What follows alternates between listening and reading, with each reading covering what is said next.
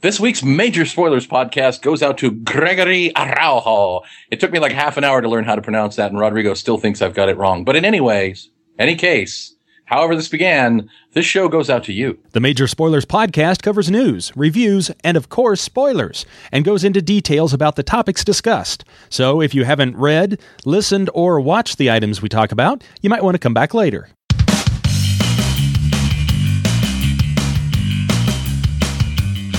I'm Matthew. I'm Rodrigo. And I'm Steven, and you're listening to the Major Spoilers Podcast, the podcast for pop culture and comics fans. In this issue, who will be the man without fear? What is in store for an animated webhead? Where will you run when Cthulhu awakes? Why does Batman get to meet all the cool guys? Who let that rhinoceros on this bus? And which host will devolve into giggles first? Plus, Batman's first years, and we're guaranteed at least one expletive on this show. Yes, from the elegant pump room high above Chicago, asking that musical question, is the Major Spoilers podcast yet on the air? Hey everyone, welcome to this week's issue of the Major Spoilers Podcast. So glad that you could join us for our evening of rambling and discussion about all things comic-y and pop culture-y. Or as we call it, Tuesday. Yes, and for you, it might be Wednesday or Friday. Hello, future people. The sad part would be is even if we didn't have a show, we would probably still have these discussions somewhere with someone. Let's put it this way, listeners. Rodrigo shows up at 7:30, and by the time we actually get around to pressing the record button, it's almost 9. Yeah. So you can kind of figure things out there. All the really good jokes get done in that part of the show, by the way. All the ones that we can't air. Yeah. All right, All right, everybody. This week on the show, we will be talking about Batman Year One. We've got an early review of Scott Pilgrim, the movie, and a whole lot more, so stick around. But right now, let's get into the news. This week, we've got, what do we got? 3 stories that we can pull from. No, it's kind of been a slow week, Rodrigo. It's all this post-San Diego Comic-Con. It's vacation time. Ugh, slumpy. I hate Well, and it's August. There's no holidays in August. It's like 7,000 degrees. Oh. August is a month where you just kind of slop around in damp undershorts and try not to get hit by a bus. I hate the August slump. Anyway, this week, we can talk about the Ultimate Spider-Man animated series finding its creative team. DC Showcase original shorts get collected with an original Shazam Black Adam story. The Kilowog might be revealed from the Green Lantern movie, and it looks like those are 3. Can't have more than 3, Rodrigo. Okay. You know, I knew a guy who collected shorts in high school, but they finally threw him out because he was doing it after gym class. Spin that wheel of destiny. There it goes, landing ultimately on number 1. Landing ultimately nice. I got that. I see what you did there. The Ultimate Spider-Man series creative team has officially been announced in a press release sent out by Marvel, and it's a pretty good team, I think. One of the big names already on there that people know about is Brian Michael Bendis, who's the one who created the Ultimate Spider-Man universe. Mm-hmm. The Man of Action Studios, those 3 guys, or whoever it is, Joe Casey, Joe Kelly, Duncan Rouleau, and Stephen T. Siegel. And then the final one that was announced on this is Paul Dini, which to me is kind of a bit of a surprise. Wow. Now, not that it's a surprise that Paul Dini is working on other projects, because, you know, he has worked on his Jingle Bell series. He's done stuff for Top Cow and some other companies as well. So that's not a surprise. But to go from Batman, the animated series, and all the other great stuff that has come off of that over to Ultimate Spider-Man, the animated series, is a bit of a surprise for me. But hey.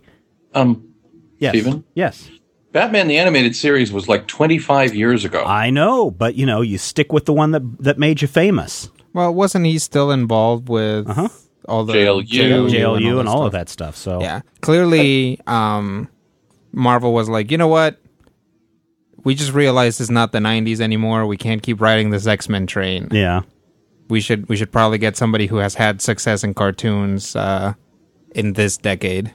Well, cool. Well, the good thing is, I mean, it's not a complete jumping of the ship for Dini. I mean, he is going to serve as a creative consultant, which means, hey, what do you think of this? That's good. Go with it. Here's $1,000 or $100,000 or how much they're going to pay him. He's also going to write the series pilot, and the Man of Action Studios will direct the writing staff, generate the scripts and the story edits, and Bendis will oversee the series He will as a draw it consulting all. producer. Yeah. So, By hand. I have only one problem with what we've said so far. which is You said that Brian Bendis created the Ultimate Spider-Man universe. I don't believe that Brian really created much of anything. well, I mean, he's making it fresh for the new kids of today. That I'll buy. I mean, Ultimate Spider-Man, in a way, and this comic or this cartoon version, in a way, is basically just repositioning that whole Spider-Man franchise based on what we've already seen. It's not like, I think the newest thing that I know of that came into Ultimate Spider-Man was probably Venom. Did they do Carnage? Yep, did. it was Clone Stacy. Okay, so yeah, that's 15 years old at this point in time. I don't have a problem with it. Now, wasn't there a Spectacular Spider-Man cartoon on like 5 seconds ago? And it was spectacular. It was pretty good. Yeah, I didn't care. I didn't care for the stories, but I love the animated style by the guy named. He goes by the name Cheeks. If you go to DeviantArt, you can see all of his stuff that he does, and I really like his art style. But yeah, that was going on, and that's what a lot of people have commented on. Why did you have to cancel Spectacular Spider-Man and replace it with Ultimate Spider-Man? Well, Litigation. Amazing Spider-Man, Spider-Man, Spectacular Spider-Man. Alphabetically, the next one should be Ultimate Spider-Man. Yeah. Well, and then- the cartoons And then really kind of after that, it will be Web of Spider-Man. Yeah, there you go. So, But they skipped Peter Parker Spider-Man. oh, they did skip that one. Those bastards. How come the cartoons really harken back to that old Mort Weisinger theory, though, that you have a new audience every 2 or 3 years? Well, especially with younger set. I mean, they're not targeting these. I mean, this is going to run on the Disney XD channel. And Disney, since they relaunched and rebranded the Disney Channel as Disney XD, they have said we are going after the male demographic of something like 8 to 12 to 14-year-olds is what they're going for. And watching that stuff every night with my son, that is exactly who they're going after. Yep.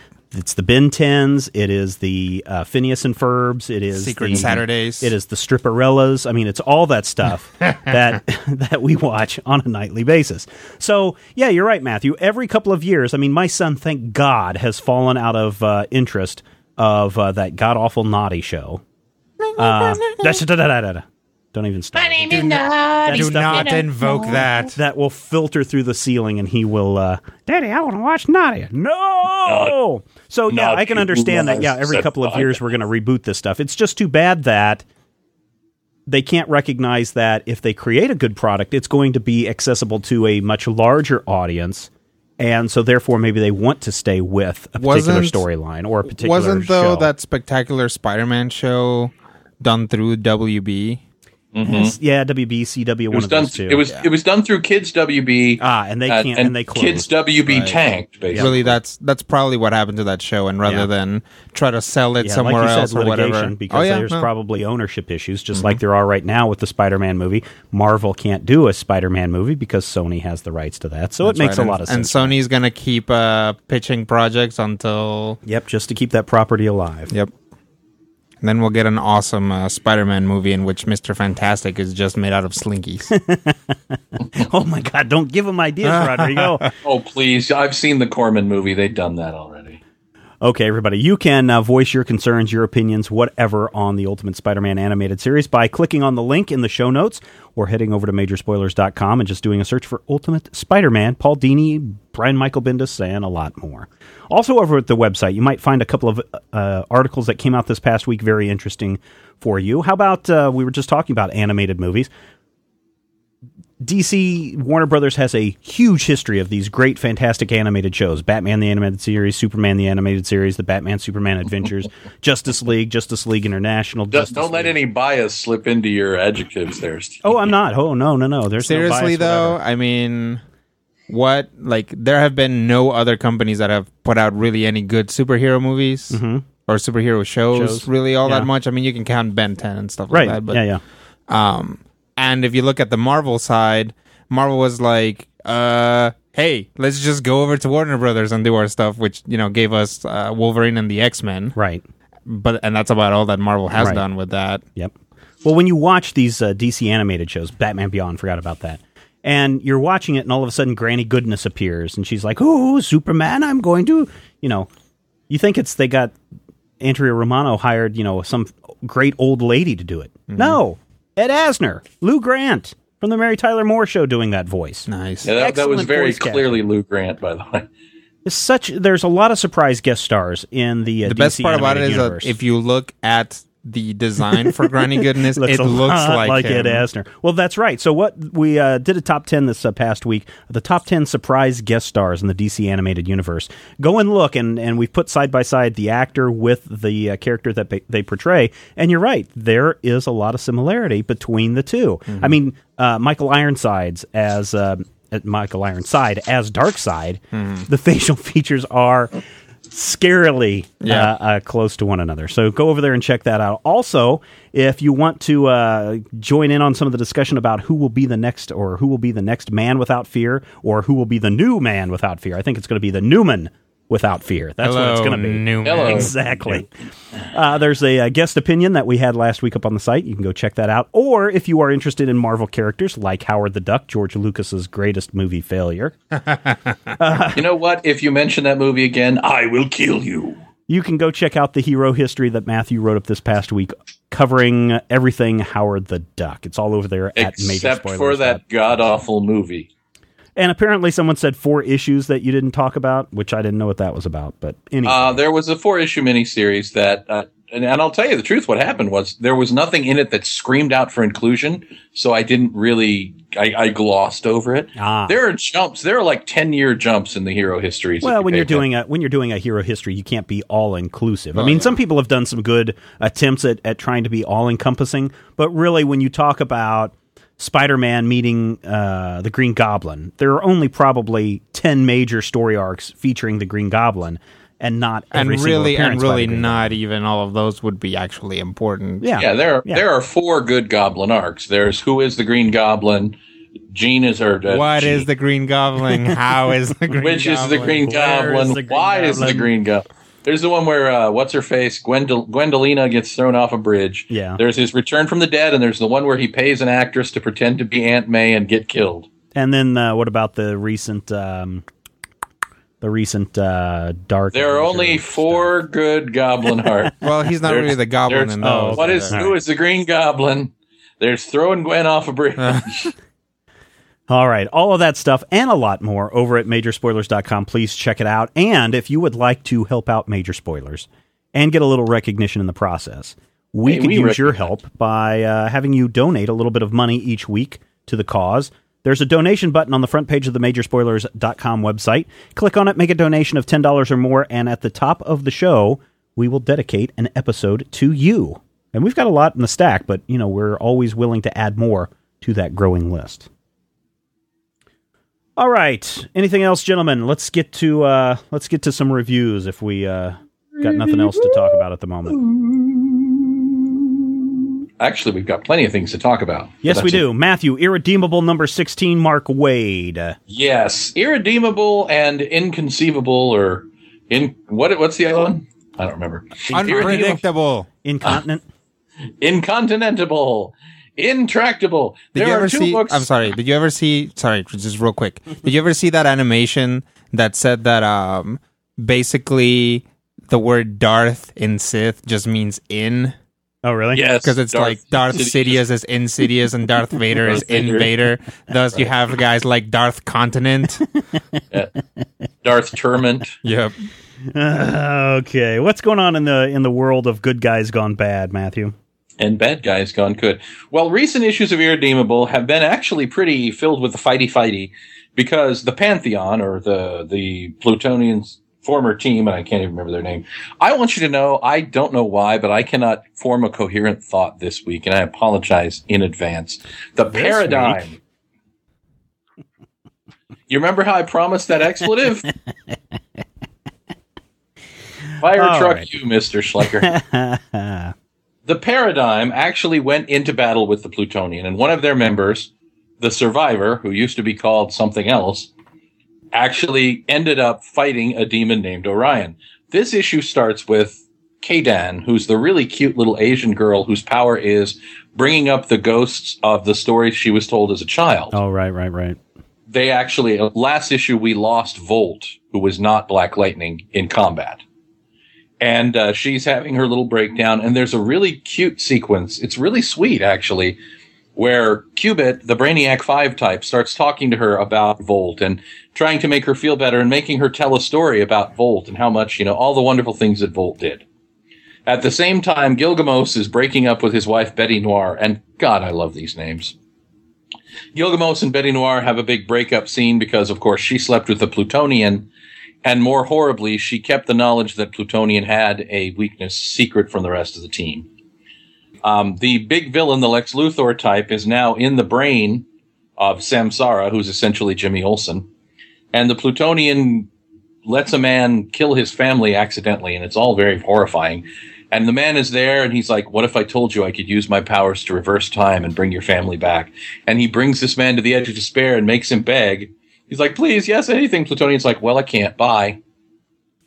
And it is the biggest dick moment since pretty much the last burn you threw at me, Steve. But the issue ends with a really fascinating revelation that I think is really actually kind of cool. Throughout this whole thing, she's been talking about her friends, about Volt. Kaden's been talking about her dead friend. And the issue ends with Cubit, the smart guy, asking her how powerful she is because the stories she has been telling have brought up the superpowered ghosts of all of her dead teammates. So Kaden has, in fact, resurrected all the dead heroes of the Paradigm to kill the Plutonian? I don't know. The thing about Irredeemable that surprises me is when it started out, it seemed like it was 12-issue miniseries material. Superman goes bad, and the Justice League mobilizes and takes horrible things and then stops him. But as it's gone on, their world, the world that they live in, has gotten really weird and nuanced, and each character has their own life and their own path. So they're not just like, here's the Black Lightning analog, here's the, Superman analog. The characters have these weird backstories, and everybody has little peccadillos and perversions and things that are just really messed up. Mm-hmm. And then, of course, we throw in the existence of Max Damage in the Incorruptible title, which is kind of the flip side of this. Bad guy goes good. And, the world and the stories that they're telling kind of start to remind me a little bit about Astro City, where it's not about the superheroes at all. It's not about Superman has gone bad, how do we stop him? It's about this character has basically inverted everything that he ever believed in and has, gone off the deep end. How does that affect the world around them? So I like that. And in a way, it's fascinating and it's perfect. And in a way, it's like, when is the Justice League going to come together and kill the villain? Because, your brain wants to have that big, crisis number 12 ending where everybody comes together to fight the Anti-Monitor. Mm-hmm. So I really liked this issue because it develops everyone's story. It gives everybody a little moment. We see a little bit about what's going on in their minds and not just the big action sequences. Right. And if I'm reading it right, and I may be reading too much into it, Irredeemable and Incorruptible seem to be working towards a collision. Because the only character who in the whole world who is anywhere near the Plutonian's power level is Max Damage. Max Damage. And I'm wondering if the whole thing of the bad guy gone good and the good guy gone bad, eventually they're not going to have to take each other out. But I wanted to cover Incorruptible this week, but it turns out it was an older issue. It was outside of our window. So in either case... It's outside your window. Look out! It's right there! It's Max Damage! It's the phone calls coming from inside the house! Check the children. But Incorruptible, I'm going to say 3.5 slices of meatloaf overall. Okay. Very good title. I think Peter Krause, not that Peter Krause, but I think Peter Krause is back this issue doing the art, and I really appreciate that. Either way, it's a good, strong issue, and it's one that manages to explore the universe and, explain more about the characters without feeling like it's all filler. Very good, very good. Speaking of going to check the children, coming out this week from Boom Studios is The Calling, Cthulhu Chronicles #2. Holy crap. Starts off with a kid kidnapping, being abducted some years ago from the park, and then it leads us right into the main story. Now, what happened in the first issue, and this is probably one of my biggest complaints with some of the books from Boom Studios, is they're a limited issue series, so you don't have a lot of time to get acquainted with the characters, and because of the long, month between issues, you can forget what's going on. That's what happened with the second issue, is I had to remember what was going on. In the first issue, this boat crashed ashore, and everyone on this cruise ship was dead. And the interesting thing is, everybody on the ship was accounted for, all died from some cerebral hemorrhage. But there were 5 other people that they couldn't account for, also on the ship, who died from cerebral hemorrhage. And we find out in this issue, they all have this weird, tentacle tattoo on their hand with a big eye. And people are starting to try to question what's going on, even though the government's clamped down a great deal of it. One of the central characters' women, her husband had died. She works for an insurance agent, so she's trying to investigate on her own to figure out what's going on. And we start to see these connections that these 5 people all had come maybe from an orphanage at one point, even though they're not really sure what orphanage. They have this weird tattoo on their hand. It's all just very creepy, right? So that's what's going on the one hand. We're trying to find out what's going on with the ship. On the other hand, we've got Clayton Diggs, who works for a pharmaceutical company, selling it. He reps this drug called Brighten, Briten, which does seem to play a part in the death of at least one person in this issue. It's all very confusing. Clayton Diggs' sister went crazy just days before the ship ran aground. She kept saying that all the people on this ship were dead, even before anyone knew of it. She kept saying that there's this man whispering in her ear, telling her what was going on, and when her boyfriend would take pictures, there would be no one standing there when the picture was taken, but when the picture was developed, he was standing right by her ear. Was it a crazy Arab? No, it wasn't. It was somebody in robes, though, but we don't know who it is. He's cloaked. So Clayton ends up getting a picture of himself taken, and the mysterious stranger is there, drawing ever closer. In this issue, he's down in his basement, and he finds a Polaroid, and he's like, this is all bunk. Someone's trying to pull a fast one on me. Takes a picture. As it develops, the stranger is behind him. But fortunately, someone comes to his rescue. This was this story takes place in present day. This man comes up and says, "Hey, I can help solve all your problems of this mysterious man. Why? Because," and he holds out his hand, and he's got this tattoo printed in his palm, and he says, "My name is Stefano." And that ties back to the beginning of the issue. This was the kid that was abducted years and years before. So we really don't know a lot of what's going on. We can piece together that there is a Cthulhu cult that's trying to awaken the old ones, or at least prepare the universe for the return of the great old ones. But it's a lot of confusing moments in this issue. And again, if you haven't read the first issue, you're going to be confused. I think there's just enough little hair-raising on your arm moments to say, hey, this is really fun. But Rodrigo, if you're going to pick this up, you really need to read the first one. Okay. And you really don't need to know a lot about Cthulhu, the Cthulhu mythos, because it's kind of like we're playing in that universe. It's probably better even if you don't, just so that you don't want to go mad. Yes. Yeah, definitely. The less you know about Cthulhu, the better. Yes. So this, I thought this was a fun issue for, someone who is following along with what's come before. I'm going to give it 3 slices of meatloaf out of 5. Cthulhu Chronicles, The Calling, Cthulhu Chronicles #2, written by Jonathan Stokes and Michael Allen Nelson, who just recently did Hexed, which was a series that I really, really enjoyed. And Jonathan Stokes doing the also writing on that as well. So is an okay book. Rodrigo, what do you got for us? A new book coming out also this week. Yes. Prince of Persia, #2 from Dynamite. Here's interesting. Here's what's interesting, and something that I didn't catch just until now. I'm holding the book right now, and it has a Disney logo on it. Right. It's Disney Prince of Persia. Yeah, this is an official lead-in to the Prince of Persia movie, which is odd because it was all based on a video game to begin with, right? Yes. So, multiple video games. The Prince of Persia franchise is actually pretty old. It's kind of the one that pioneered hanging on to ledges. I remember That's how when old Pong it is. was first come out. Remember Prince of Persia Pong? Yes, Prince of Persia Pong. I drank that once in Calcutta.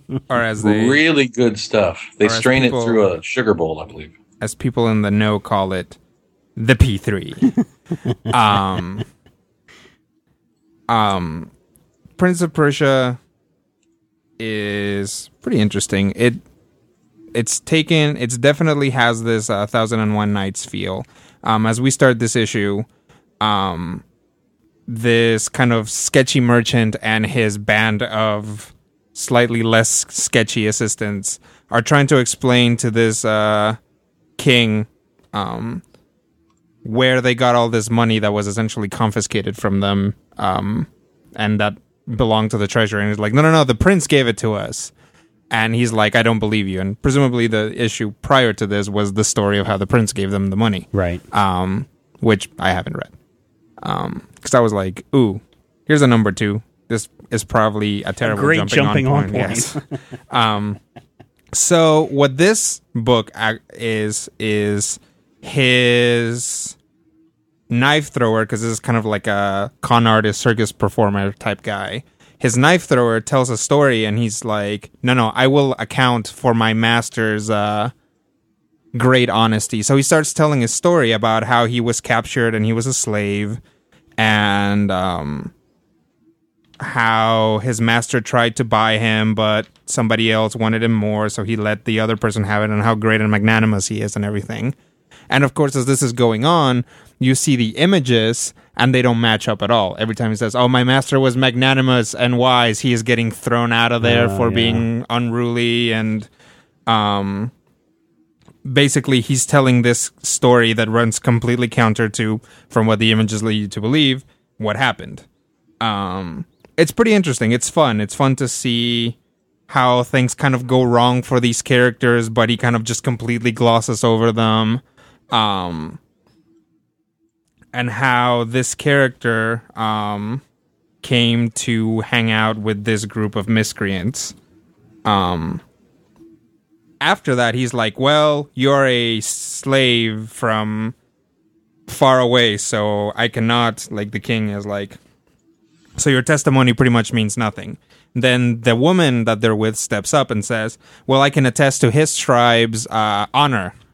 And then tells a story about a slave girl who used to, who was basically part of this, like, very particular harem, basically designed to show soldiers what they would get in the afterlife. Mm-hmm. They basically drugged the soldiers, took them there. They spent one night with all these girls and then brought them back so that they would not fear death. Basically, here are your virgins that you're going to get. Right. Here's a taste of heaven so that you will not fear death. Mm-hmm. Pretty interesting. Yeah. So this, one of the tribe's members meets her before she becomes a slave and goes back to rescue her, rescues her, and then instead of escaping with her, he lets her go and runs back to phase the people that are chasing them and dies in the process. So she's like, I have never met a more honorable man than this guy. So they're kind of, in a roundabout way, trying to corroborate each other's stories. It's pretty interesting. Right. It's actually way, way more interesting than I expected out of this book, honestly.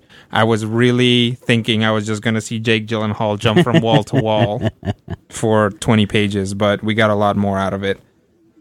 It's nice to see the Arabian Nights, 1001 Nights format used. I'm starting to feel that you can't have a book that has quote-unquote Arabic themes, because, Persians aren't actually Arabs. Right. Without going directly into the 1001 Nights motif. Mm-hmm. But that's something that's out there and that hasn't been exploited too much, so maybe eventually we'll get tired of it, but for now it's nice, and it's nice when it's used properly. Do you hear that, Hollywood? The 1001 Nights hasn't been raped enough, so honestly, it really hasn't. Go for it. The 1001 Nights are a freaking gold mine, and Hollywood has not gone anywhere near it. And mark my words, as soon as they realize it, as soon as they hear this podcast, as soon as they can pronounce Scheherazade. And honestly, I think part of the issue is that they are Arabic. Yeah. Then again, we just had a movie called Prince of Persia. I guess nobody told the people that were going to that movie that that's actually a movie about Iran. You know, Right, I mean, right. that's that's who Persians are. Right. But that you can always just gloss over that. Sure. Put some white people in it. Yes. Cast a guy with the last name of Gyllenhaal. Can you say that again? Because Rodrigo saying Gyllenhaal is about the funniest thing today. Ooh, Gyllenhaal. Hi, I'm Roger Gyllenhaal. Have you met my sister, Maggie?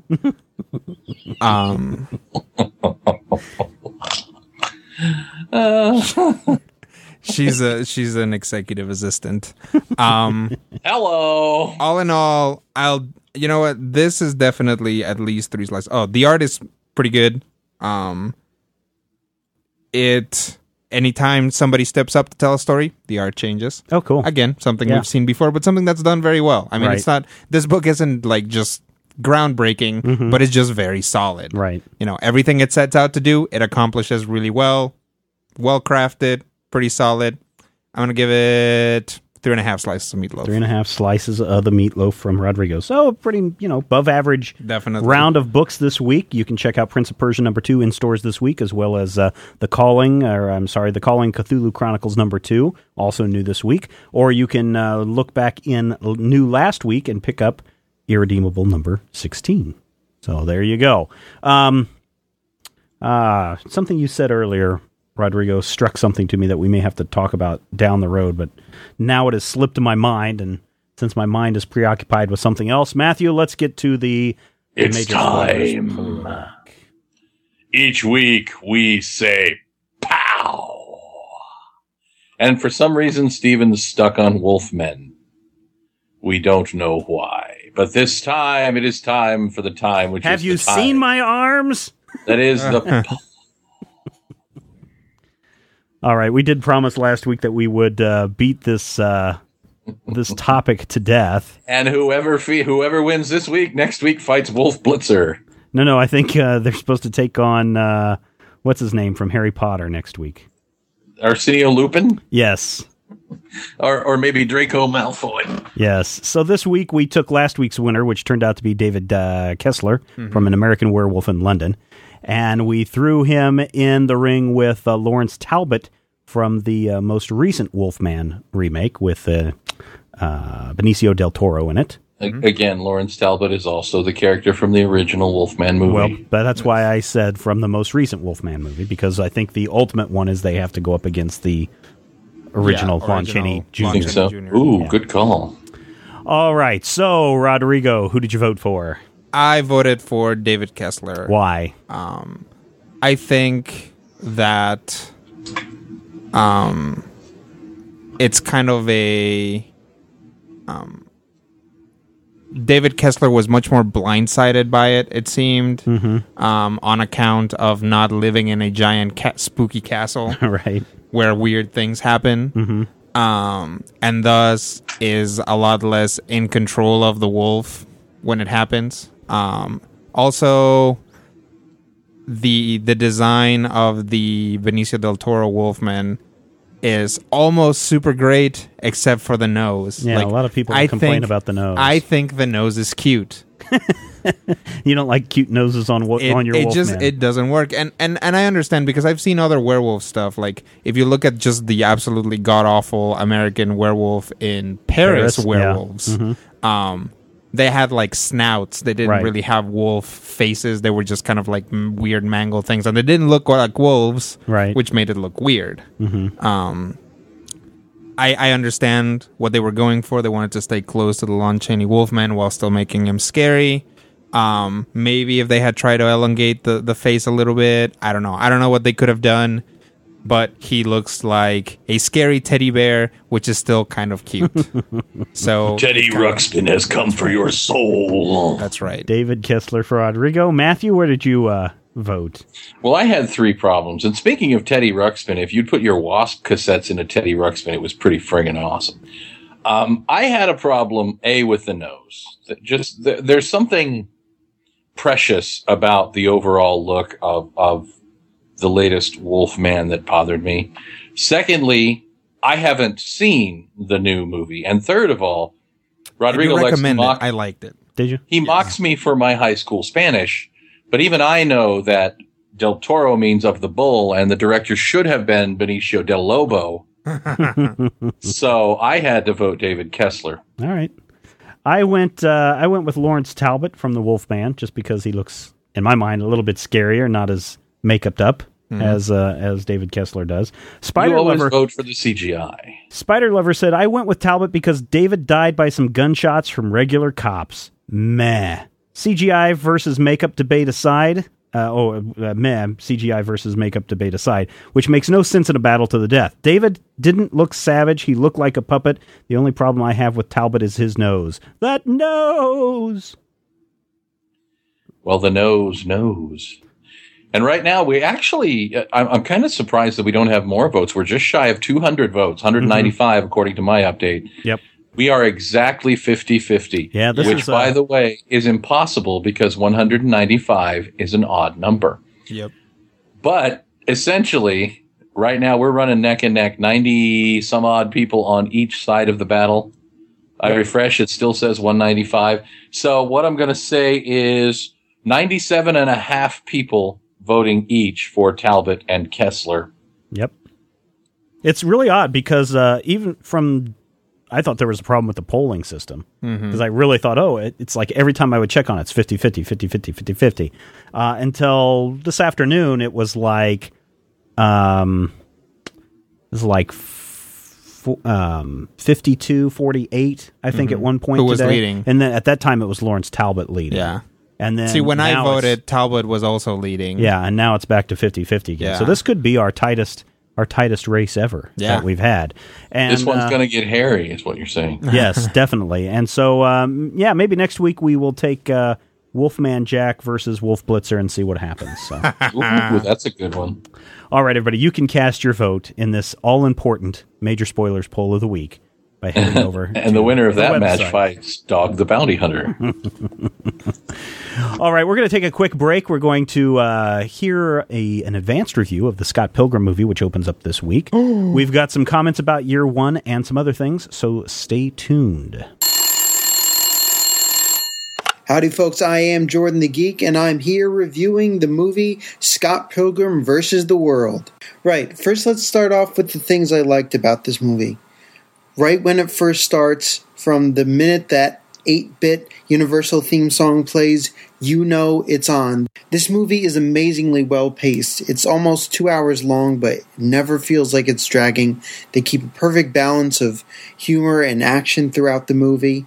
They cut out some of the humor parts of the book, but it doesn't feel like they cut out too much, just enough to keep things in a good balance.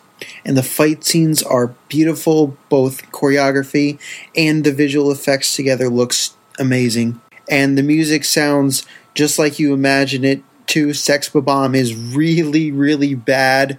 The Clash of Demon Head have that commercial pop rock sound. And with the accompanying visual effects, it's like looking at a visualizer with a media player as the music is being played. And I completely agree with the filmmaker's decision to take out the whole glowy head thing that Ramona had, because that was kind of confusing in the comic book. Now, what I didn't like, I don't think Knives really fit, because Knives in the book, compared to the other characters, is crazy over the top.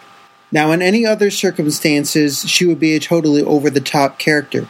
But with this movie, she really wasn't. She was just like any other character. And I don't think they gave enough development time to Envy Adams' character, because they cut out a lot of her what would have been her screen time near the end of the movie. And this totally changed how the movie ended. And Gideon was developed completely differently in the movie compared to the book. In the movie, he's a lot more geeky instead of the uber cool guy that everyone wants to be with. But overall, this movie is fantastic. I'm giving it 4.5 out of 5 slices of meatloaf. If you have any love for the book, or love for comics, or love for comedy, go see this movie. You won't regret it. Hey guys, this is Nick. Gotta say, I love the show. Got a story about, you guys did a show about gays coming into comics and how there was a gay character in Archie comics. Well, I love Alpha Flight. I've loved Alpha Flight since I was a little kid, probably in 4th grade. Northstar is my favorite character. Then, he comes out in issue 106, and it was like an amazing time, right? Because there was no other gay characters that were in the limelight other than like Pied Piper in Flash. Then I went to a Comic-Con in 2000, and I found an issue of 106 there for sale for like $5. And I noticed a small tag on it that said, Northstar's a fag. And I looked at the guy and I was like, you can't be serious, can you? I mean, it's 2000. I mean, really? So I got it for $250. So I still have it. If you guys want to see it, I can bring it to you guys or send a picture of it. Thanks, guys. Love the show. Bye. Hi, my name's James. Just wanted to comment on Batman Year One by Frank Miller. I picked it up in addition as part of a hardback combination with The Dark Knight Returns and Santa Claus Wanted Dead and Alive, all written by Frank Miller. I gotta say, Batman Year One seems to be a nice bookend, more or less, for The Dark Knight. It develops Batman's character that you see further in The Dark Knight, Return of the Dark Knight, that is, and another interesting aspect is it dwelled a lot on the development of Jim Gordon as a major character, too. I mean, before then, in the Batman books I read, he was merely there to serve as the person who feeds information to Batman. And all things considered, they really fleshed out the character with this story and made Gordon a compelling partner to Batman's activities. Thanks again for the great show, guys, and keep up the good work. Hey, Stephen, Matthew, and Rodrigo. This is Alan calling in to give my thoughts on Frank Miller's Batman Year One. This is my first Batman comic, and my only knowledge of the Batman story, so far, comes from Christopher Nolan's films and that awesome animated series from the 90s.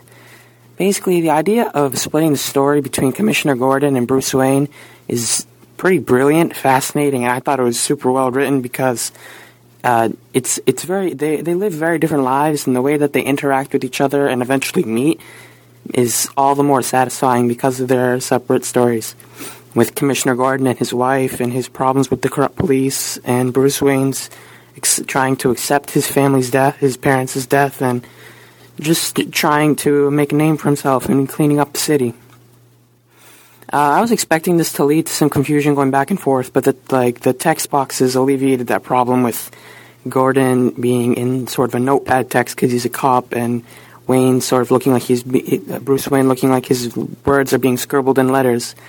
Mazzucchelli's art is amazing, and it makes the whole corrupt world of Gotham City just pop out of the pages, and it was really well paced, intelligent, awesome, and every panel was beautiful and used well, and it didn't seem like there was anything wasted in the production of the story. I was really glad to pick this one up. I wasn't sure if it was worth the money or anything. And I started looking through it, and it's really good. I would recommend it to anyone. It's a good jumping-on point for people who are interested in Batman or just really interesting sort of detective crime stories. I love the podcast and everything you do. Bye.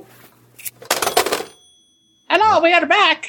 Yes, we are, and I want to thank everybody for their comments this week. So many good comments. Mm-hmm. Some good Year One comments. A great Scott Pilgrim review. Yeah. And then some the other comments as well. And we appreciate each and every one of you that have sent stuff in or have contributed to the website by going over to the forums. In addition to this Scott Pilgrim review that we had, you might want to go over to the forums. Number one spoilerite, Julian, wrote what I thought was a great review of Scott Pilgrim versus the World, the movie that opens this weekend, that he was able to see in San Diego. Yeah. So you might want to go over there and check that out in the forums. It's funny. I didn't want to read it at first because I'm like, oh, it's going to have spoilers. And then I'm like, wait a minute. I already know exactly what happens. I've read the comic. Yeah, exactly. Well, and you love it when people, bring some positive, constructive stuff to it. I love it when we get that on the forums and in the columns. So, well, speaking of, you already know how it ends. Let's kind of flip that around. Batman Begins was a huge movie a few years ago from director Chris Nolan and Warner Brothers that essentially was retelling the Batman origin story. Mm-hmm. This week, we're taking a look at Frank Miller's Batman Year One. with art by David Mazzucchelli. Mazzucchelli. It ran in 1987 in Batman issues 404 to number 407.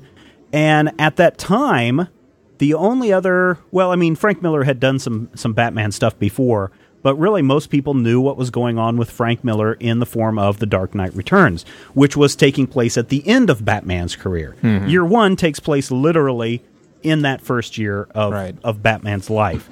And it focuses on Batman and Jim Gordon, or Bruce Wayne and Jim Gordon, both coming back to Gotham City. Well, Jim Gordon getting transferred to Gotham City, and having to deal with all of the corruption that's present. Whether it is police corruption that Gordon runs into right away and doesn't like, and which leads to corruption that he sees all the way up the chain. All the government officials are corrupt. Everybody's in league with the mob, all this stuff. And then we have Bruce Wayne, who comes back thinking that he's going to clean up the city in some way, and so he goes out vigilanteism at night, being a vigilante, and trying to strike fear in the hearts of men, and it doesn't go right. Right. You know?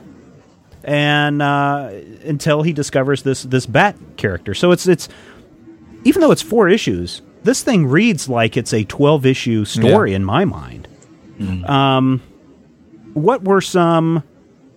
Was this the first time that you had read this, Rodrigo? This is the first time that I had read I want to get your initial impression of this series. I guess my very first impression was how much of this got put into Batman Begins. Like it is very reminiscent. There are a lot of moments. In particular, there's and also not only in Batman Begins, but the Dark Knight movie, because there's the whole part about my son's been kidnapped, save my boy. Right. Which, I don't know, the first time that I read this book, and I read it when it first came out, kids, I was not aware that Gordon ever had a son. You know, because all this time we're like, Barbara Gordon is his daughter. Barbara Gordon is his daughter. No, Barbara is his wife. His Jim Jr., or whatever his son's name is. Tony. And we don't really ever... I mean, I don't know, unless people go and research, what happened to the son. Did he... something happen? And he became a girl? Or, what's going on? So that, I think, is a big surprise and a shock for a lot of people. Was it to you to find out that Gordon had a... this is Batman Year One. Right. So I figured she just wasn't, Babs just wasn't born yet. Yeah. Well, Matthew, go ahead. There's something going on there. Barbara Gordon isn't actually his biological daughter unless they've changed her backstory. No, they haven't, as far as I know. Yeah, but the way that I remember it, and granted, my version may be a pre-crisis version, Gordon's son was named Tony, if I'm not mistaken. Okay. And something happened where he actually... I want to say he went bad or became a corrupt cop himself.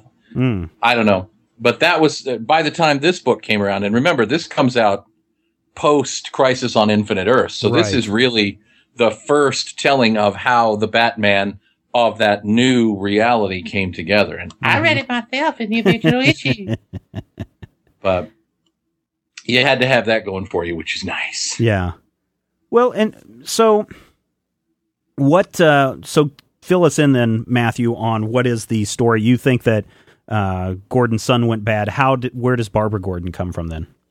I want to say that he adopted Barbara Gordon. Yeah, I thought it was his, like one of his, she's a blood relative that was adopted into the family because of parents like died, something along those lines. And again, there's been a lot of changes to that, but I want to say that at some point it was maybe it's his niece. Yeah. That sounds right.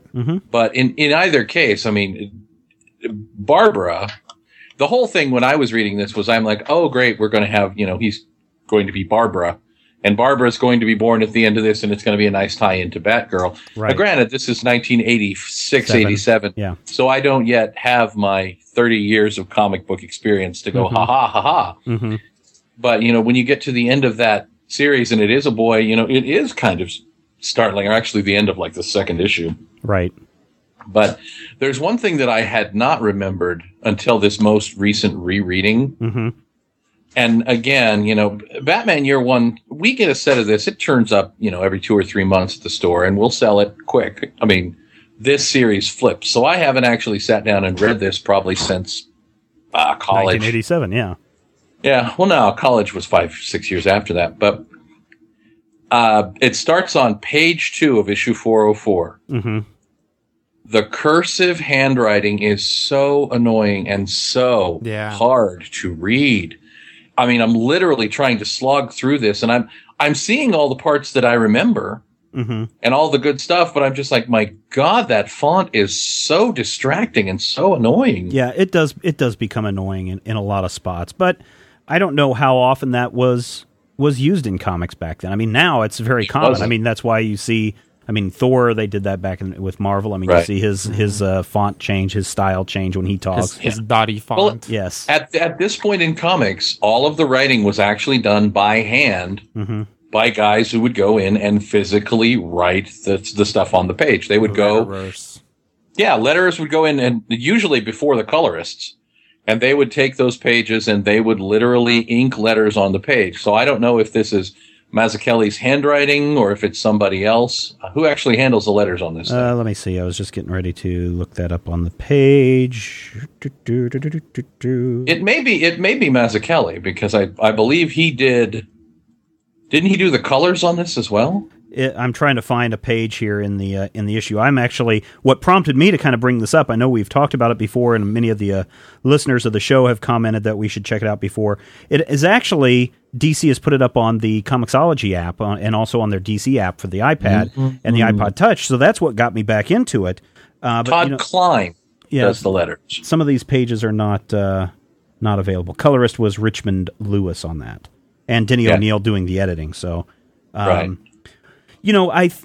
To me, this ended up being more, and going back to what Rodrigo had said, you figured something was up, and that something obviously becomes clear when Gordon gets involved with Barbara Essen, or Sarah Essen. Yeah, Sarah Essen. One of his other detectives, which is also kind of a clue, and it's nice because I think right away, if I remember correctly, Year One was adopted as canon at this time. Now, Year Two, which is something we haven't read, I think has only recently been... labeled as canonical. After beautification, it got canonized. Yes. Had to perform 4 miracles, and then it got in. I believe the first miracle was selling 100,000 copies. But what's interesting about this is we see this relationship with Essen form in the pages here, and it's not until, when was it, Cataclysm, or right around Cataclysm, when Sarah comes back to Gotham City and starts up a romance again with Jim Gordon, and they get married, and she's ultimately murdered later in the story. And, gosh, wasn't there a line in Dark Knight Returns that mentions Sarah? I want to say somewhere along, oh, Sarah, my dear Sarah, what happened to Sarah? There was something along that line. So there is some big building and ties going on with these characters. And so it's interesting to see how those relationships form in this book. Yeah. And to me, this book seemed to be a lot more Jim Gordon-oriented than Batman-oriented. I think it's both, but you run into the problem of Jim actually being a very human and relatable character. Right. Whereas, and doing things the way a well-adjusted human being to a large extent would do it. Right. Bruce Wayne is kind of nuts. Oh, yeah. I mean, so he is over the top because we see him kicking a tree down in the first He comes across... Like, when you go back and forward between Bruce Wayne and Jim Gordon, it's actually kind of natural to follow the character that's most relatable. And it's not that hard to relate to Bruce Wayne. I think he's well written in this book, as a young man trying to find his niche. But Jim Gordon just got so much more going on. What do you think of Bruce's first outings when he goes down to... when he dresses up as Al Pacino? Scarface. Yeah. And goes down. Go ahead. I love that first interaction. Love it. Where he goes in and he has the whole thing scouted and he knows what's going to happen. And he has that whole aspect of, I am the Batman and I figured out 15 ways out of this situation. And he doesn't figure on Holly stabbing him in the leg. Right. He didn't figure that he's trying to save these streetwalkers, these hookers, the prostitutes, and by, beating up their pimp, and then they turn on him. Yeah. This whole sequence and this whole book really coming out in 87, for me, reading it is firmly cemented in 1979. Yeah. This is all about, Taxi Driver for me. Mm-hmm. So I love the fact that you see these 70s era cars or late 70s era cars, and you see them, at Gotham City, where Selina lives, is essentially New York's 42nd Street, Times Square. Right. At the worst part of Times Square's history. Yeah. This brings up something else that I have a question about. Okay. Holly. Yes. I think this is the first appearance of Holly Robinson, not that Holly Robinson. Right, who eventually becomes Catwoman in the 1 Year Later books. Right. Okay. That was what I wasn't sure of. And this is her first appearance. Okay. So that was kind of neat for me looking at that and going, hey, wait a minute, is that the same Holly? But I love the fact that there are real consequences for Batman because he's overconfident at one point. Right. But also because, he doesn't take into account, he cannot conceptualize the depths to which those people live. Mm-hmm. And I love the fact that, we take 8 years of growing up sheltered with all the things that money can buy in the Wayne household, and then going off to be trained by Ra's al Ghul in the Alps with blue flowers or whatever happens, Right. The 20 years in between we don't see. He comes into Gotham City, and it's clear that even having grown up here, he is just as alien, if not more, than Jim Gordon transferring in from Detroit or wherever. Mm-hmm. I love the consequences. I love the fact that he doesn't think about it. There's a sequence where he jumps out at somebody and they're supposed to be frightened, and it's a cop who shoots him in the chest. Yeah. Blam! Yep. Yeah, and that I think that happens in the second issue, which again, this is the point where Batman has discovered his bad outfit, and he's trying to control situations that he can't control with fighting on the rooftops, and it is putting the scare into some people, but it's also got the police and the officials all up in arms because they know that at some point Batman is going to come after them, and so they need to put a stop to it. So who else to put in charge than the Golden Boy Jim Gordon? And we start to see moments in this series where Batman and Jim Gordon start to recognize one another and saying, hey, there's something about this person that I need to watch. What Bruce Wayne says about Jim, and likewise, Gordon is saying, hey, this guy, I've been told to apprehend him, but I'm not going to go completely out of my way to bring a building crashing down on top of his head. He's going to let his other crazy supervisors and other members of the force try to blow up a building and crash it down on him. He actually tries to act, but there's a moment where he realizes that they're about to firebomb him. Right. And I think that happens in issue 3 after Batman pees himself. Yeah, and that's what I was going to say. We do get this second issue, 405, is the one that the widening Gyre picks up on with the flashback to this part where he crashes in on a big mob boss political get-together and essentially scares the crap out of them, and he wets himself because the bomb was too shocking. Again, I go back and I had read this. Not actually in this book. No, actually in this book. Yeah. I had read this issue just prior to this whole Kevin Smith brouhaha that people stirred up. And I got to say, the way in which Batman presents himself and introduces himself to what are essentially his arch foes at this point, I thought was very dramatic and very, that's a spooky...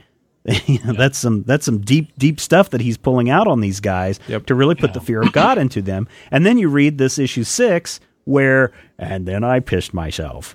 And then it just kind of deflates everything that's going on about this cool scene. Yep. Yeah, you should excuse the expression, it really takes the piss out of the scene. Yeah, but exactly. It also completely undermines what is a very well-constructed dramatic sequence. And that sequence right there, the 3 pages leading up to the explosion and Batman, you have eaten well, it reminds me of no one so much as Alex Toth.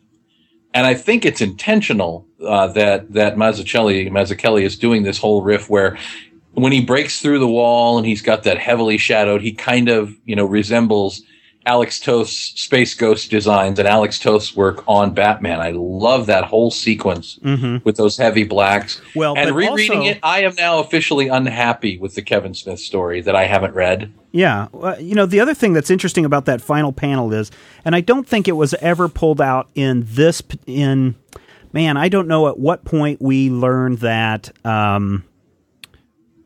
Thomas Wayne had dressed up as Zorro for the Halloween that Bruce enjoyed so much. Do you remember that story, Matthew?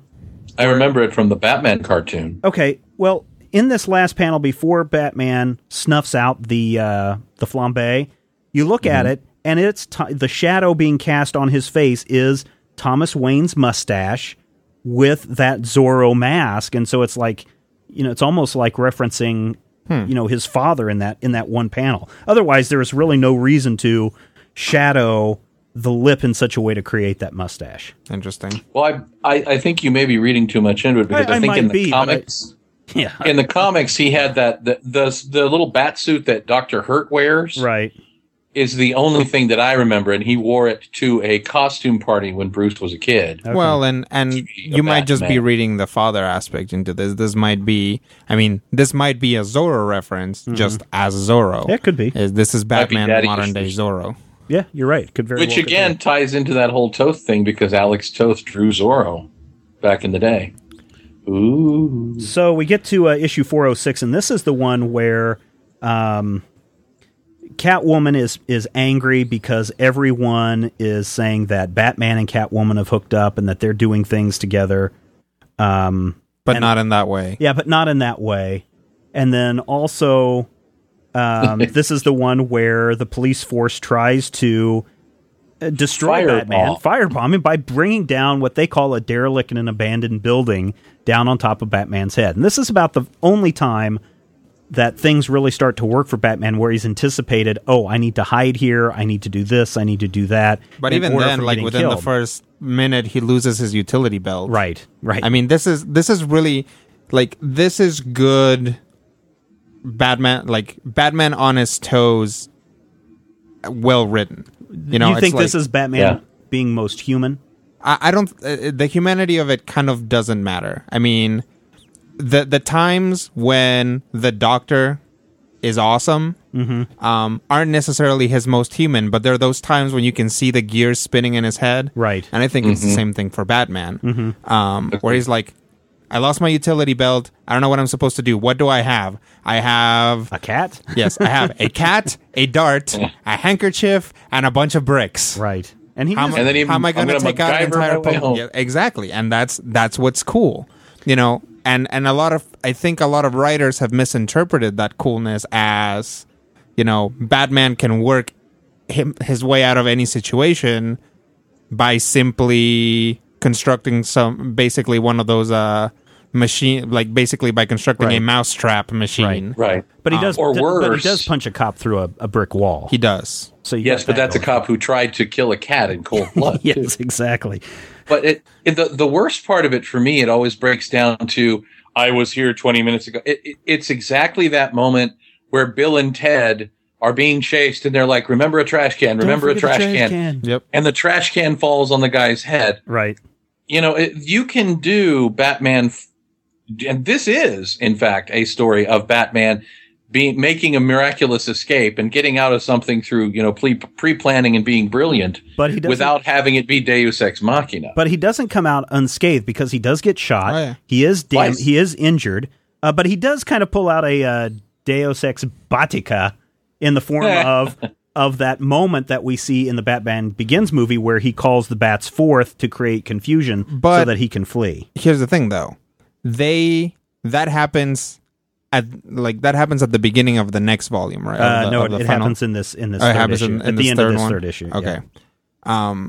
There is enough time. It's not like he presses the button and the bats show up. Right. I mean, you have to wait. Within reason. Right.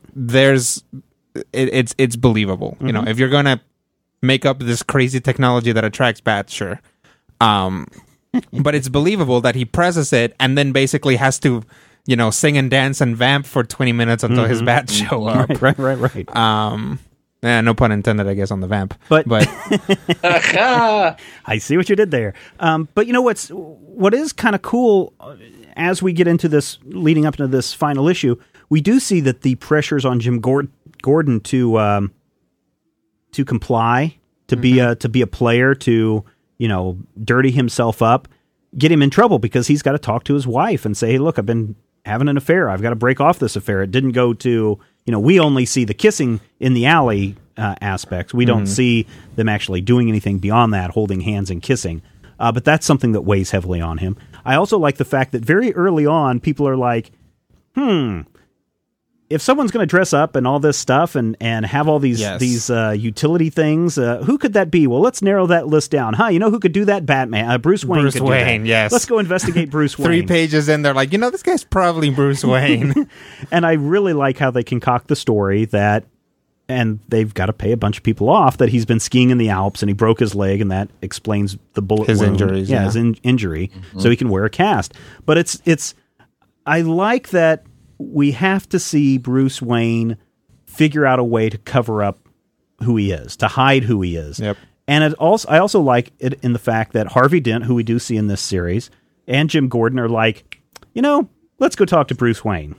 Yep. It's just something that, the cops aren't really stupid. And that comes into the question in this last issue that I want to bring up. Do you think Jim Gordon knew from year one who Batman was and who Batman is?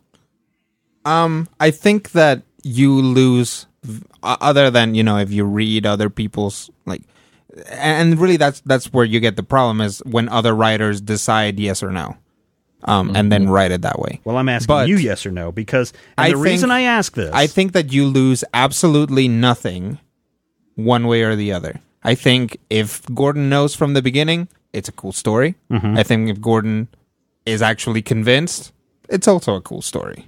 It just adds, one makes Gordon slightly cooler and one makes Batman slightly cooler. Right. But either way, for me, if the writers or DC comes out and says he did not know, then I don't care either way. Right. But the only reason I ask is because there's a moment when Bruce Wayne, who is not in his bat gear, goes to try to follow and protect Gordon because he knows that there's a hit out on him. Gordon's son is kidnapped, and the wife is kidnapped too. And it looks like, they're going to kill Jim's family. And there's a scuffle. Jim loses, quote unquote, his glasses. And Bruce Wayne, with helmet off, rides a bicycle and catches up to speeding cars, mind you. Nice. Dives off of a bridge and catches Gordon's falling son. And in that panel, what does Gordon say? After the kid is saved, he's like, that's right, good boy, settle down, you're safe now. You must be wearing some armor under that jacket. And Bruce Wayne says, yes.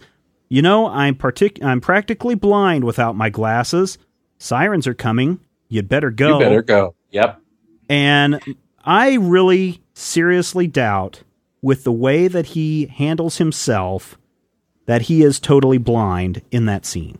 I think he sees Bruce Wayne's face and knows who Batman is from that moment and makes a mental decision of, you've saved my son. I owe you everything. This is I'm going to let you go this payback. and consider this payback, and we're just never going to mention it ever again. Yeah. See, I don't even know if I would think it consider this payback. At one point, Bruce is skiing, and he clearly thinks, I need Jim Gordon. Right. And I really think that in that moment, Gordon is looking at it from the other side. Mm-hmm. He and Bruce are doing the same thing from opposite angles, and together they can not only clean up crime, but they can clean up the Gotham City PD. And I think it's that moment where, it's clear to me in my head, he is saying, here's your out.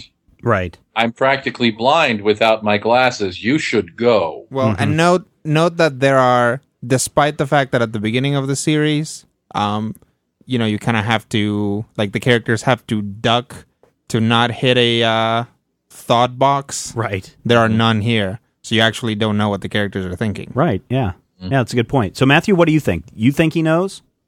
I think he knew from the beginning. Okay. I think that the moment where he says, let's go check with Bruce Wayne is a hunch, and it plays out through the series where it's clearer and clearer as he goes. There's a scene in the very first one where he nearly gets hit by Bruce Wayne speeding in the Porsche, and they're like, that's Bruce Wayne's car.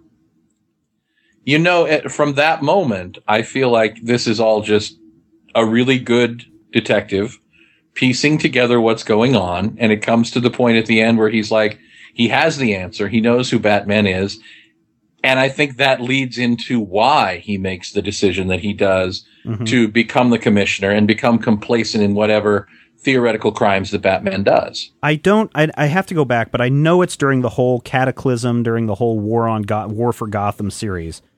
After Sarah dies and Jim is grieving and he's upset, that Bruce comes to him and is willing to take off his mask and show him, but Gordon refuses to turn. And I can picture the scene in my head, but I can't remember the words. And I want to say that Gordon said something to the effect of, "You don't have to do this, I know," kind of thing. That's what I remember. Somebody else out there listening will probably correct me on that. I think it's another one of those moments where you can read into it. You don't have to do that, I know. Sure.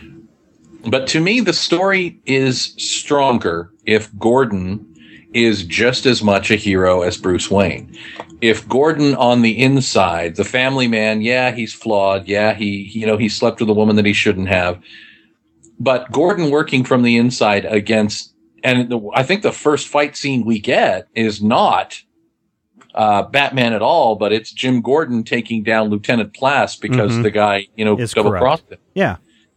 To me, it works better. I think it's a greater story with these two men finding common ground from different sides of the equation and coming together to create Batman. Well, because Batman without Commissioner Gordon is not the same character. The interesting thing about tackling a year one story, and really the other year ones that DC has put out, the Robin year one and the Batgirl year one, I think those went 6 or 12 issues. It's one of those two. But the interesting thing about being able to do a year one soft reboot of Batman without going back and renumbering it, Detective Comics 1 or Batman number 1, is that you get to introduce the first appearances of a lot of characters. So Holly Robinson, we see the first appearance of Holly Robinson. We see how Catwoman becomes Catwoman and living on the East End and everything. We are introduced for the first time to Carmine Falcone, who later is played out in the Long Halloween. The Long Halloween, which, remind me, Rodrigo, who did The Long Halloween? Who wrote The Long Halloween? Loeb? Jeff Loeb. Loeb. There is a character in here called Commissioner Loeb. I don't know if there is a subtle... and what's his first name? Because that was a thing too. Do you remember? Jillian B. Loeb is his name in here, and this is his first appearance in this book. So it's not like Jeff Loeb, but I just find it's an odd coincidence that here's a character that you intentionally name Loeb, and then as the universe collides and things fold in upon themselves, Loeb ends up writing a great story based on characters created in year one that featured Commissioner Loeb. Right. We do get to really start to see that, and at the end of this 4 issues, we do get introduced that, hey, there's some guy out there calling himself the Joker, right? We never see the whole Red Hood story play out at all anywhere in this first year. It's not even referenced. But we do... where was I going here? We do get to see that it's not Batman fighting, crazy, insane Joker, Riddler, all these guys, but it's Batman taking on the mob and taking on organized crime, which is very much what Batman Begins was all about. And it's not until we get to The Dark Knight, year 2, that the Joker is introduced into this. Then again, Batman Begins did have the Scarecrow in it. Yeah, you're right, it did. But a lot of it was... and Didn't we it saw have 2 villains in it? Yes. Well, it had Ra's al Ghul. Ra's al Ghul, and who is kind of not a villain. It's like he's not a villain, and then he flips. Right. And then you have the Scarecrow, who is mostly a villain, and then just kind of turns into a wuss when the girl from Dawson's Creek tases him. Yeah. But we do see, though, in that Batman Begins, that there is a lot of, I want to really take on organized crime. This guy over here is getting in my way that dresses up as a scarecrow. Ra's al Ghul is this necessary evil that I have to deal with because he trained me, kind of thing. But it's interesting that a lot of those characters also appear in Batman Begins. Well, there's one thing that... Go ahead. Oh, I'm sorry. As far as, one thing that comes to mind, and a couple of the comments had mentioned this too, how this takes place within the confines of the Batman title. Right. This was 4 months of the Batman book. Mm-hmm. But there's also, people are impressed that it's not a limited series unto itself. But there's also the question of, in 1987, the limited series, the miniseries, had barely. There were very few. I mean, I'm trying to think of when The Cult came out. The Cult was 91, I believe. Oh, no, I was still in. The first limited series was like 1978 or 79. So, I mean, when we look at it from the perspective of why was this told in the book instead of as a limited series, right. At the time, if you wanted to tell a story about Batman, you told that story in the Batman book. Yeah, The Cult came out in 1988. And that's a prestige format book, which means that you had to do a lot of special things for that book and charge a much higher price. The other thing is, and something that we probably ought to address at some point in the future on one of the shows, is why don't we have annuals anymore? Because annuals were the places where you told the origin of Tim Drake and how his family was captured and mother killed. Annuals are where we had these big kind of reveal type stories going on. We had annuals back then, but this was something that may not have been able to fit into the annual. I'm kind of glad that they did keep it contained into those 4 issues, saying, hey, we're taking a break, and I would have to go back, and Matthew, maybe you remember Batman number 403, what was going on there. Wasn't 403 one of the Jim Starlin issues? Yeah, it looks like. It was written by Max Collins, Denny Cowan. Dennis Cowan. Yeah, so I don't see exactly what this story is about. It's one too many Batman, or one Batman too many was the issue of 403. But after that, they do take a break, and then they go into 2 flashback storylines. The first one being Year One.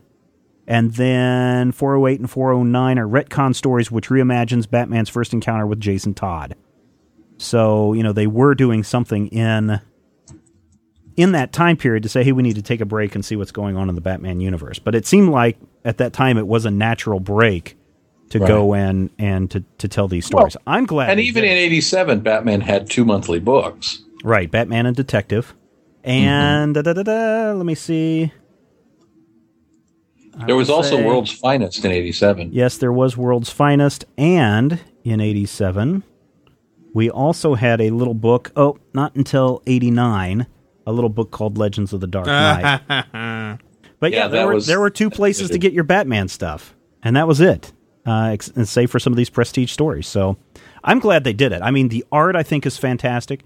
The story is wonderfully told. Yeah. It's not all about, fancy gadgets and biff bam boom. It's a story about people and how people change in this city. Larry King, Chicago. I was able to get the 4 issues for 25 cents from a guy who didn't know what he had.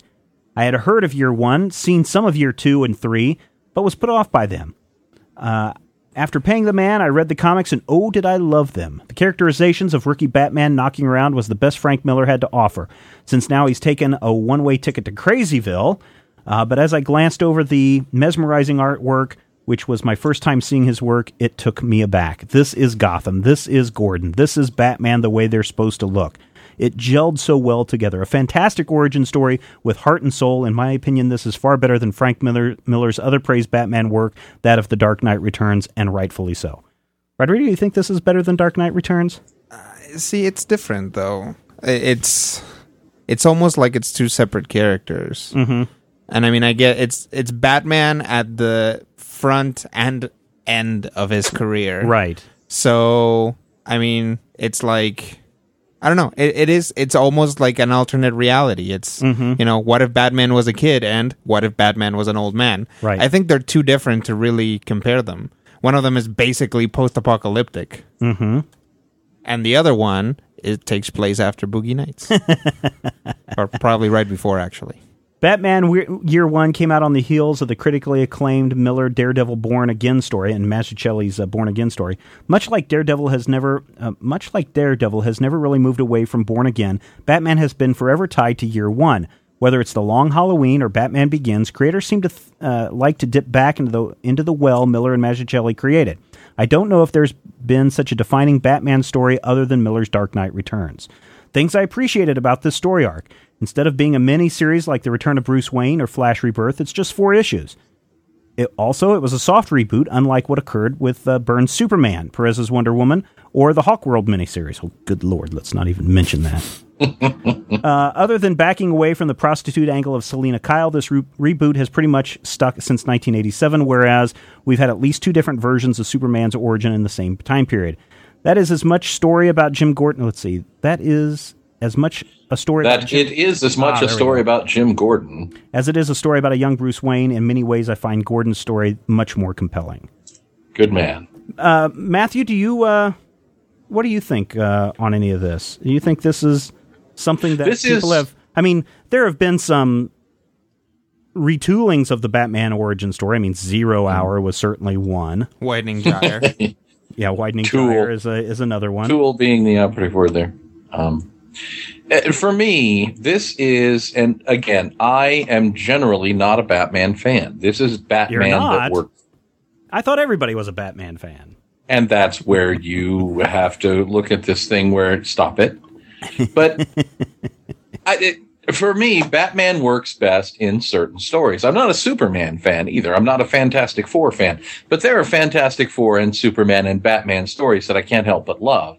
This is a better book for me than The Dark Knight Returns, simply because this is building something that we know is going to turn into something that we can all tell you about. Anybody can say, I'll tell you about your Batman, see?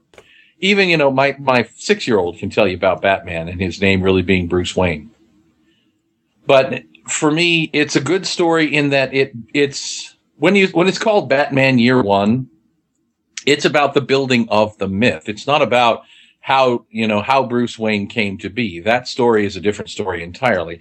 That story is, a 9-year-old kneeling in blood in an alleyway.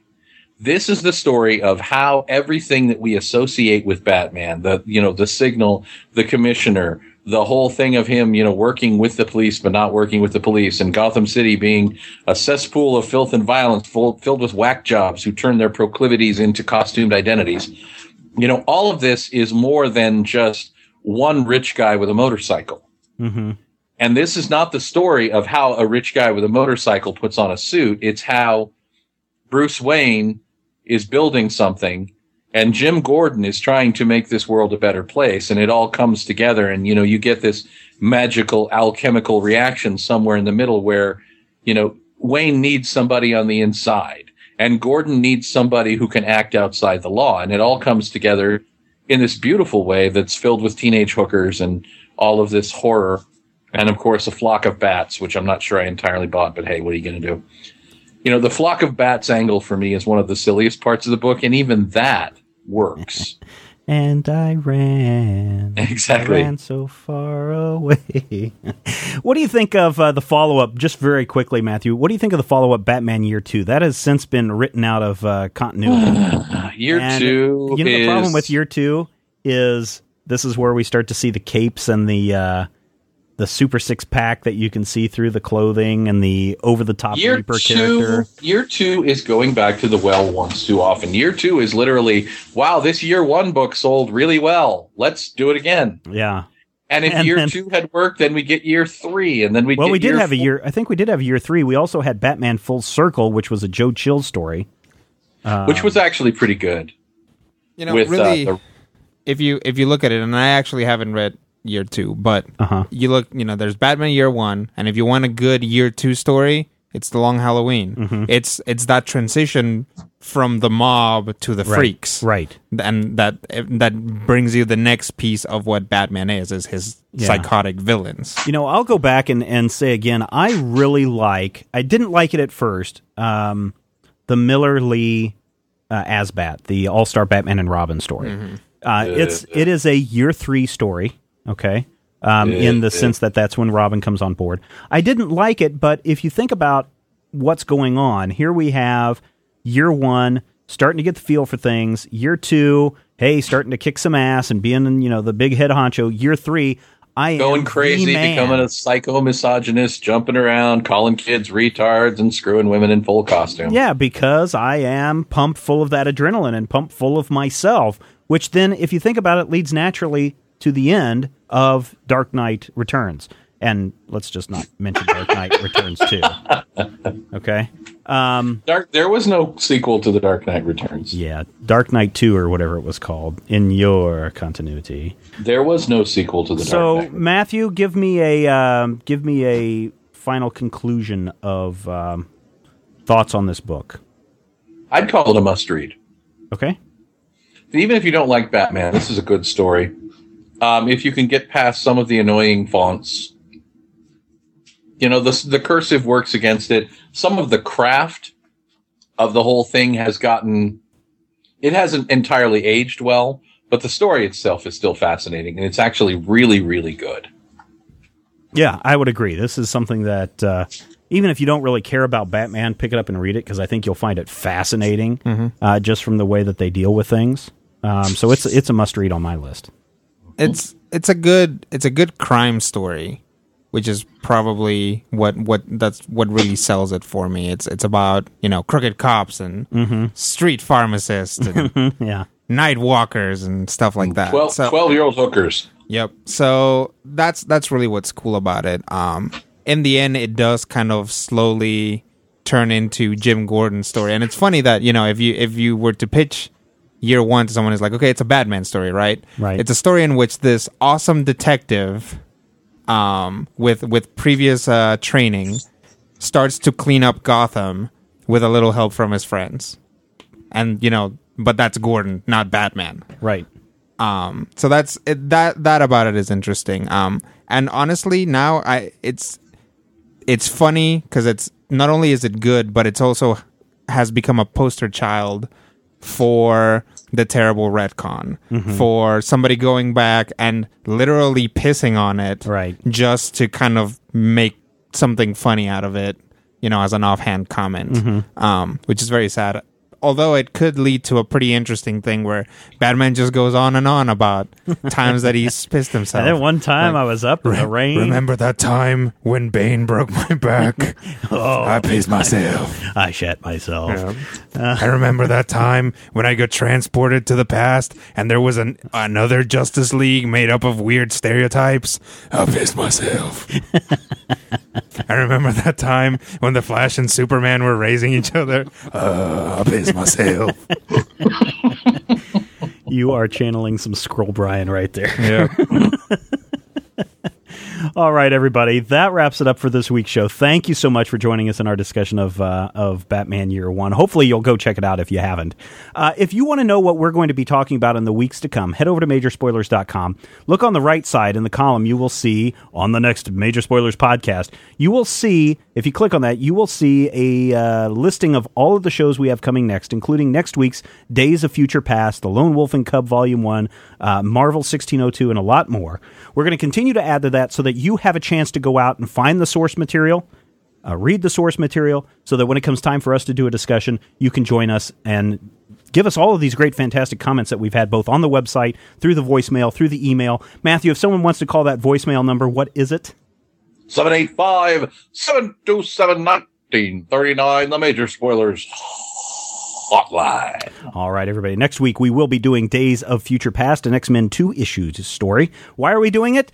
Well, because we did Batman, so now we have to do an obligatory Marvel title. So we will talk with you next time because we know that you love comics, and we do too.